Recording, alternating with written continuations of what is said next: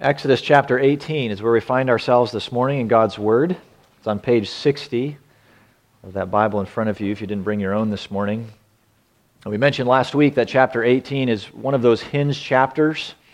The Lord taking His people from the land of Egypt, bringing them to Mount Sinai prior to chapter 18, and then all of the material we have after chapter 18 is the people gathered around Mount Sinai and the good law of the Lord given to His people through Moses. But even within chapter 18, there's a bit of a transition. The Lord is preparing His people to receive this law and to put it into practice, to start obeying this law. Here's what it looks like to live in communion with the Lord and with each other. And with this diverse group of people, it's been 3 months, close to 3 months since they left Egypt. So as you can imagine, there are plenty of issues that arise among the people during this time.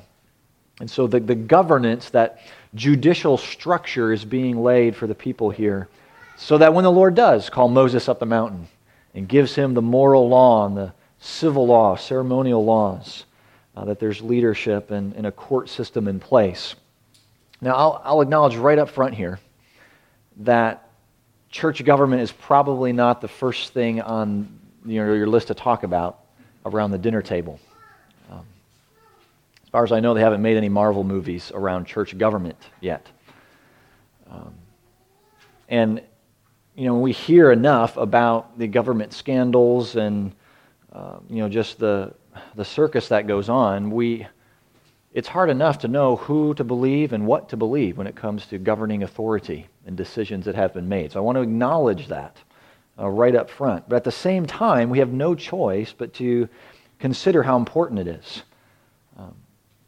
If the Lord, if we have this much ink in the Scriptures where the Lord lays out how His people should be governed, then it's going to show us what He values, and consequently, that shows us what we need to value from day to day as well. So let's begin reading at verse 13, chapter 18. The next day Moses sat to judge the people, and the people stood around Moses from morning till evening. When Moses' father-in-law saw all that he was doing for the people, he said, "What is this that you are doing for the people? Why do you sit alone and all the people stand around you from morning till evening?" And Moses said to his father-in-law, "Because the people come to me to inquire of God. When they have a dispute, they come to me, and I decide between one person and another, and I make them know the statutes of God and His laws." Moses' father-in-law said to him, "What you are doing is not good. You and the people with you will certainly wear yourselves out, for the thing is too heavy for you. You are not able to do it alone. Now obey my voice. I will give you advice, and God be with you. You shall represent the people before God and bring their cases to God, and you shall warn them about the statutes and the laws, and make them know the way in which they must walk and what they must do. Moreover, look for able men from all the people, men who fear God, who are trustworthy and hate a bribe, and place such men over the people as chiefs of thousands, of hundreds, of fifties, and of tens, and let them judge the people at all times. Every great matter they shall bring to you, but any small matter they shall decide themselves. So it will be easier for you, and they will bear the burden with you. If you do this, God will direct you. You'll be able to endure, and all the people also will go to their place in peace." So Moses listened to the voice of his father-in-law and did all that he had said. Moses chose able men out of all Israel and made them heads over the people, chiefs of thousands, of hundreds, of fifties, and of tens, and they judged the people at all times. Any hard case they brought to Moses, but any small matter they decided themselves. Then Moses let his father-in-law depart, and he went away to his own country. This is God's word to us, His people. Let's pray together. Lord, it's You who must work Your word to perform it. And we're grateful that You've given us this word, Lord, that You have condescended in such a way that we can understand this word. And so in these gentle lisps from You, our Creator God, our covenant King, we give You thanks. And so, Lord, we submit to Your word this morning. Pray that You would teach us, that You would warn us, that You would encourage us, and that the message of your word would be faithfully proclaimed. Make us attentive, we pray, in Jesus' name. Amen. I was handed this little comic a few years ago, just a single pane, Dennis the Menace comic. And Dennis is standing in front of the chair, and the pastor is sitting in the chair, and he has a teacup in his hand, his eyebrows are raised, and Dennis is asking a question. He says, "So pastor, you work Sundays, and the other 6 days you just hang out?" I keep that up on my board. And so it's, and the pastor here is speechless. He doesn't know what to say with that. And it's a good reminder that I should be sitting more in the living room with tea in my hand, perhaps. But it also brings a smile and chuckles, I gather, from you all, because as you have the perception of the pastor's role and how he fills his time, and that time often fills quickly during the week with preparation and study and teaching and visiting and so forth. And it's safe to say that the work of the pastor is never done until the Lord calls him home or the Lord returns. So there really is as much work as the pastor wants to give to it. And that is a tremendous privilege. I've said this before, and I will say it again, that I consider myself to have the greatest job in the world. And you all enable that. And so the Lord bless you 1,000 times over, because that is a great privilege, and I am so deeply grateful for it. But as our brother David Lucas shared so honestly last week, sometimes we can give more time and attention to this work than we should. And our passion and our focus can get out of balance. And one of the greatest dangers for pastors, for leaders in the church, is to do too much, to take on too much, to overwork at the good work that the Lord has given. That often leads to burnout, either burnout of the leader or burnout of the family, or both. And it happens often. So it should be a blip on the church's radar. And as we get into Exodus 18, we see that blip on the radar: overwork, frustration, the people, potential burnout for Moses. He's doing a good work, but we read the way he's going about it is not so good. So how do we address this overwork, potential for burnout in the church? It's necessary work. There are important decisions that need to be made within the community of faith, but how do we do this reflecting what God values? In this exchange between Moses and Jethro, we see a healthy assessment by Moses' father-in-law, then a very needed counsel, followed by a new direction. So communication from Moses to Jethro, then Jethro to Moses, and then they move outward. So healthy assessment, needed counsel, and new direction. But on this particular day, the docket for Moses is full. As the one appointed by God, he is to speak to the people, and he's filling this prophetic role, explaining the law of God. He's counseling, he's helping them apply this law to their everyday situations. So his leadership puts him in a position to govern or to judge among the people as well, which isn't uncommon. If we go a little later on in the story, we have a whole book called Judges, right? And many of those names, like Gideon or Deborah, are judges. They were military leaders through God's mercy, delivering the people, and yet as part of that leadership role, they would have a judiciary function. They would judge among the people. I try to think of a modern example of this. The best I could do was, a ship out at sea. Well, if there's some sort of a dispute or disciplinary matter on the ship, the captain has to act as judge. And so he makes a judiciary call until the ship can come back into port, and then they may have a trial or something like that. Though it's not his primary role, it's still something that goes along with that territory. So Moses is sitting in the place of judgment among the people. Something he may not have done every day, or he may not have had this full load every day, but on this occasion it was a long day of seeking the Lord's direction on behalf of the people. And it's something we see him taking very seriously. It was a good work, a necessary work. The fact that he's available for the people.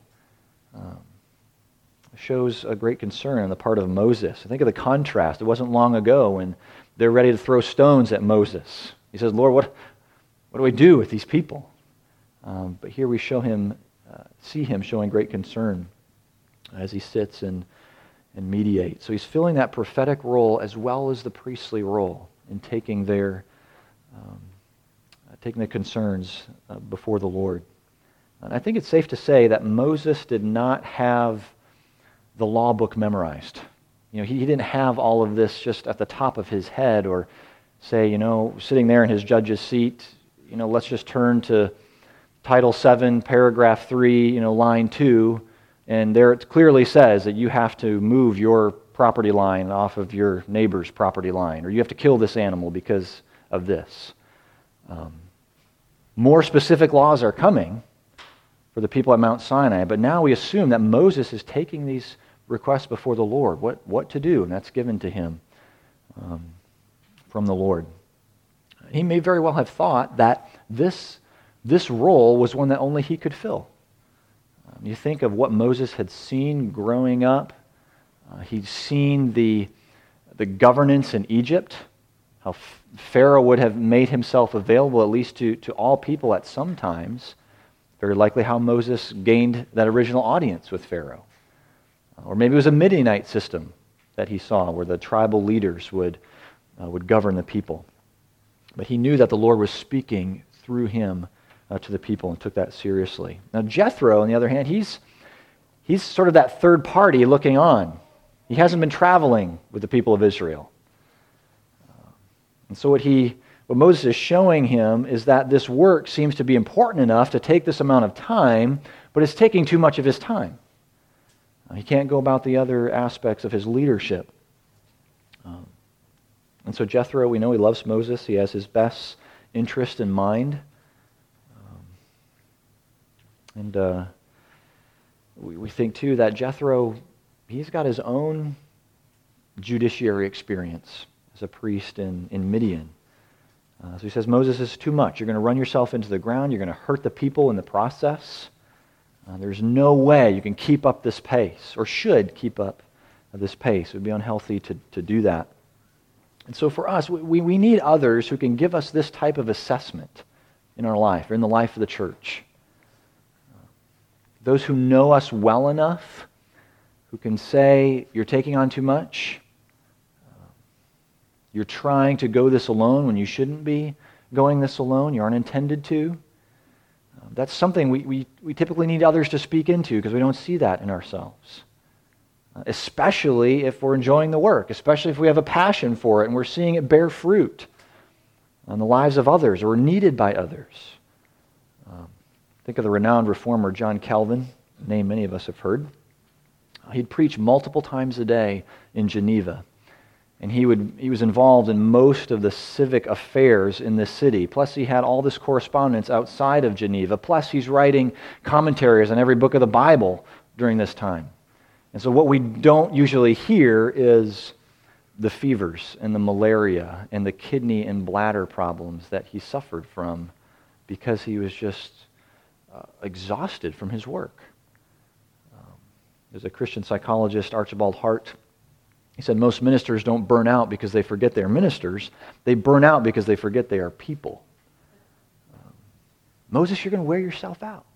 Physically, emotionally. Eating up too much of your time and the time of others. This is not good, is Jethro's assessment. So with a healthy assessment and the conclusion that this is taking up too much time for Moses, we hear that need for self-care. We hear the need to guard against not going it alone. But I also want to mention a counterpoint here that I don't think we hear as often. Maybe that's because we're too busy. We don't even consider it a factor. But there's been a lot of talk in recent years in the church about self-care and setting boundaries, guarding against overwork. Okay, you're not much help to others if you're not helping yourselves. Caring and rest, feeding, so forth. There's great truth in this, like we've already mentioned. But at the same time, we can become fixated on the fear of burning out. When a task gets really difficult, or we're less motivated than we were at the beginning. We're just getting really tired. It is very easy for us to sort of vacate and medicate in the name of self-care. You've earned it, you deserve it, now back off type of mentality. Now, there are seasons for ministry. There are things at home, at church, in the community that are going to take more physical and mental energy, right, that we don't have as much as we get into the later seasons. It's completely understandable. Dear saint living up north, she shared this with me. She's in her upper 80s. And she said, I would rather burn out than rust out for Jesus.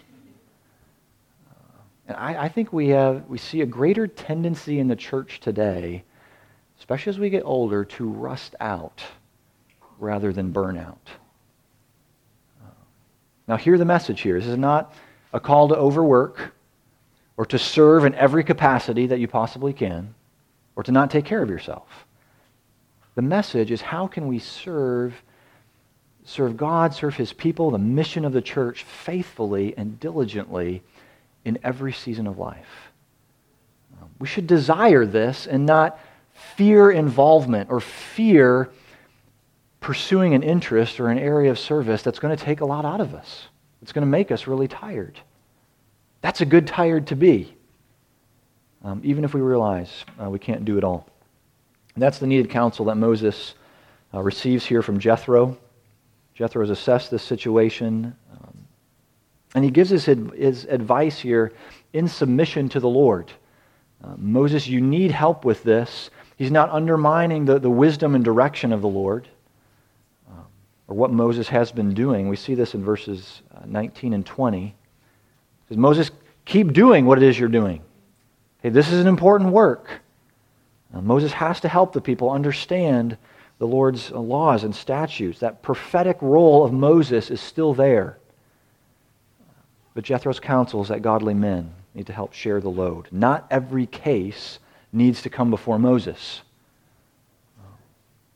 Look for able men from all the people, Jethro says. Men who fear God, who are trustworthy and hate a bribe. So these local judges are going to be known. They're going to be well respected by others in the community, looked up to.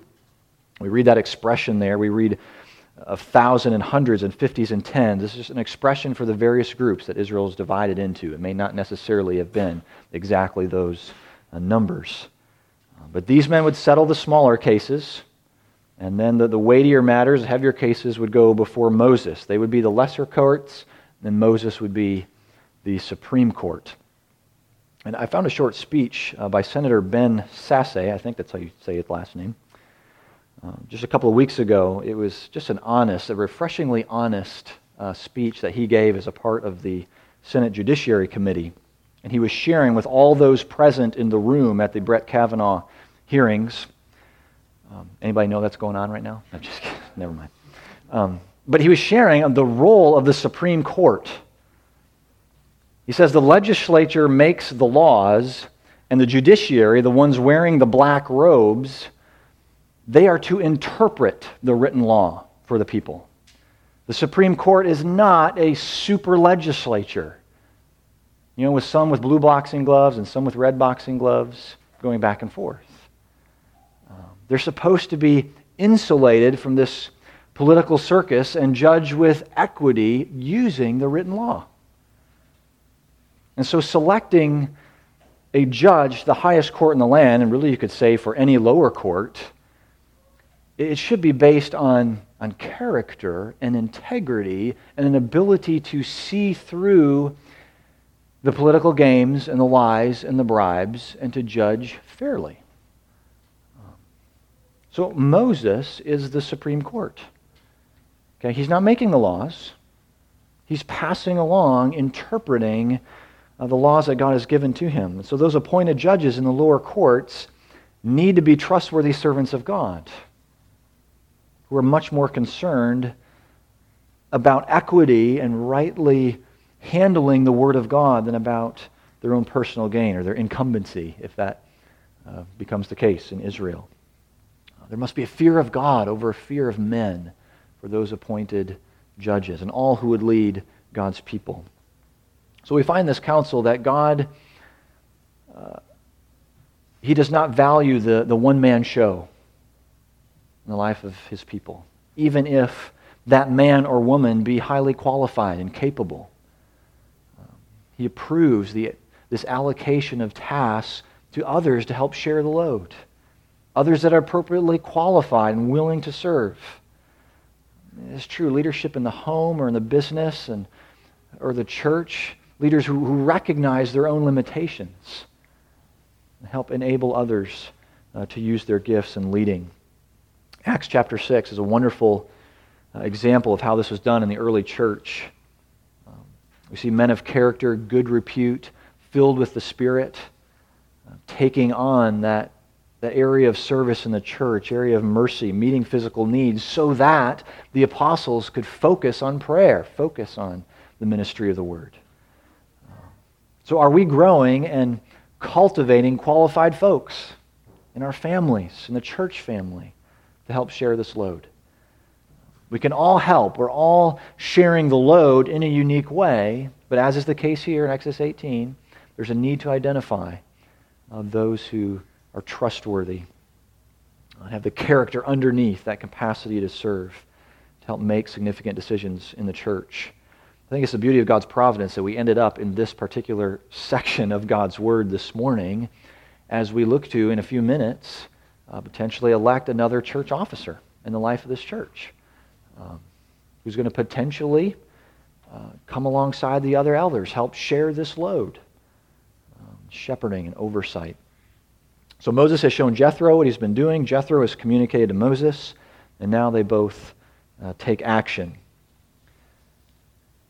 We see that the relationship between Jethro and Moses is maintained. There's still a healthy relationship there. Jethro leaves in peace to go back to Midian. What's fascinating is he doesn't try to do what we often see happening when someone gives counsel and is in a leadership role. He doesn't try to take over. He doesn't appoint himself to be, one of these judges. Jethro doesn't need the credit for this counsel. Put my name on that, whatever that shows that this happened. It tells us a lot about the experience and maturity of Jethro. And then Moses is willing to listen in verse 24.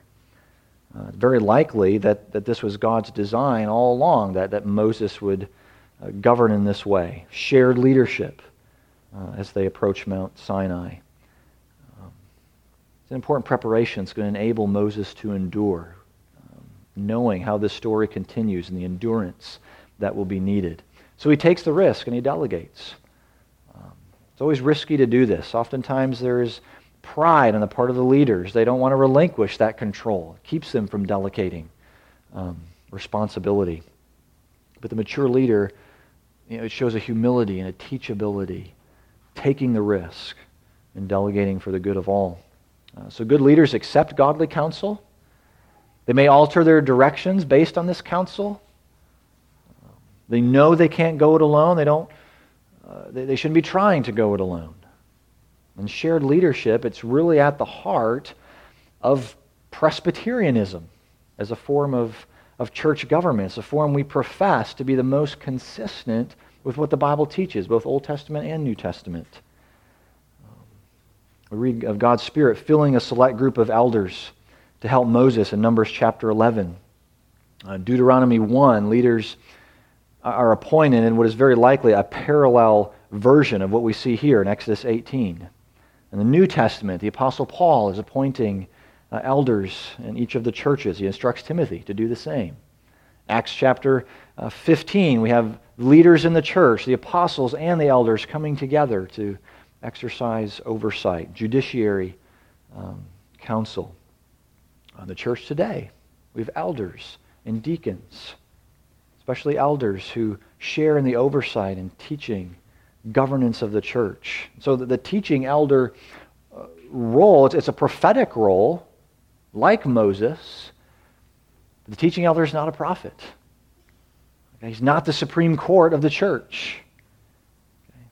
We have a prophet in the church, But our prophet is also our high priest. The Lord Jesus is our better Moses. The Lord Jesus is the one who reveals the will of God to us through his word. And the very preface to the book of church order for our denomination states this so well. I thought I would just share a little bit of this. Jesus teaches us by his Spirit through his word. Jesus, the mediator, the sole priest, prophet, king, savior, and head of the church, contains in himself, by way of eminency, all the offices in his church. He is present with the church by his word and Spirit, and the benefit of all his offices are effectually applied by the Holy Spirit. So Jesus is the head of the church, and it's by the power of the Holy Spirit that he governs and exercises that authority. So in his grace, he chooses to do this through the spiritual leadership of very fallible, broken, weak, and insufficient vessels, like me, like you. So even in the Lord's governance, even in the polity of the church, something that we rarely talk about or don't want to talk about, even in this, the Lord shows us his strength. He shows us his sufficiency. Continue that good work that he's begun in us, something that only he can fulfill. So it's his good design that within the church this load is shared, load of work, responsibility, providing those that that will lead in the church. And this enables us to endure. It enables us to continue to serve. But ultimately, we need to know that he provides himself, his one and only Son, to govern and lead his church. Jesus is the truly qualified judge, the supreme judge. And so we can go to him with every issue, every concern, knowing that he's going to hear us, knowing that he is righteous and he will judge justly. So with that, let me encourage you to pray. Pray for the church. Pray for the spiritual leadership in the church. Pray that your spiritual leaders would not be timid leaders and they would not be tyrannical leaders. So much easier to criticize and to care for leaders. I mean, we'd rather give our opinion than obey. This move the preacher of the Hebrews share in chapter 13 near the end of that letter. Obey your leaders and submit to them, for they are keeping watch over your souls as those who will have to give an account. Let them do this with joy and not with groaning, for that would be of no advantage to you. And so our inclination, the stains of sin, is to resist that authority. So to submit to God's good design and placing ourselves under the direction of spiritual leaders, that's challenging, especially when we see those leaders betraying those entrusted to them. We see that more and more. Not taking that responsibility seriously. It just grieves the heart of God. Our spiritual leaders are as fallen as anyone else, which is why we look to our King. We look to the supreme court in the church. That's the Lord Jesus. He's perfectly qualified. He's faithful. He will judge with righteousness. He will judge in his church, a church that's going to endure throughout all ages. And we can rest in that. Let's pray together. Lord, we do praise you that you are the righteous judge. We can come to you any time, any place, any occasion, knowing that you will hear and answer our prayer. And Lord, we pray that your justice would roll like an ever-flowing stream to our lives and the lives of your people and into this world. Lord, help us as a church to share the load. Lord, would you raise up men and women to lead in your church, to carry that responsibility, to aspire to it, deeply trusting in you. Lord, we thank you for this word. Guide us now, we pray, in Jesus' name. Amen.